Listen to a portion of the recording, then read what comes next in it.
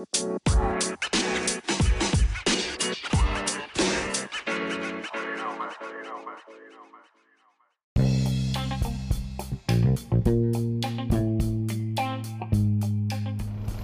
morning, Student Driver Lounge.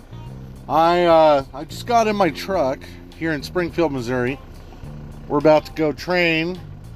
At least we're going to try to. I have a watch for ice sign alert that just popped up on the dashboard here. I can see my own breath, and there's ice on the mirrors. It's cold. Don't like it. We need to protest the groundhog, you guys. Anyway, this is your host, Bo McCarter. I am going to go ahead and go over the Weather Prediction Center's short-range public discussion real quick with you, so that way you have your updates for the week. So let's get into it. From the National Weather Service Weather Prediction Center, you have 83 unread messages. An interruption from the Qualcomm. I'm just kidding. All right, let's get into it. Bitterly cold temperatures and dangerous wind chills to persist across the north-central United States. 2 rounds of light snowfall and freezing rain to impact areas from central to southern plains to the northeast. Residents across the northern plains and upper Midwest will start off the work week with continued below-average temperatures and brutal wind chills. Wind chill advisories and warnings remain in effect from Montana to upper Michigan. Wind chill values well below zero and as low as negative 50 degrees could be experienced at times across this region. While not as extreme, this cold air mass stretches as far south as Oklahoma and as far east as the Ohio Valley.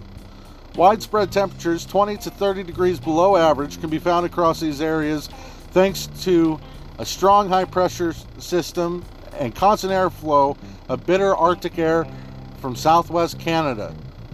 Unfortunately, these below-average temperatures don't appear to moderate or exit in the foreseeable future. Are you looking for some mid-winter warmth? Much of the southeast and south-central United States will enjoy above-average temperatures through Wednesday. Attention. A new important message has arrived. It's cold outside, you guys. Oh, hey, and John's trying to join us. The door is open, John. Go ahead and hop in. Hey, everybody. We're gonna take a quick break here to say hi to John. Hi, John. Good morning. Is it cold outside? It is cold outside. It's freezing. So we're gonna try to get our training in, but we've got some freezing rain coming in. Getting back to the Weather Prediction Center's short-range discussion here.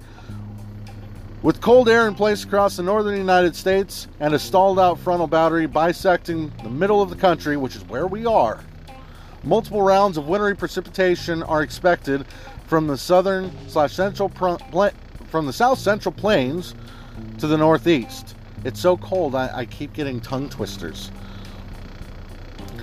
Starting with today, light snowfall is expected to continue across the northern Rockies and add to the recent fresh snowpack that has accumulated over the last several days. Winter weather advisories and avalanche warnings are in effect across much of the mountainous terrain in Montana and northern Idaho.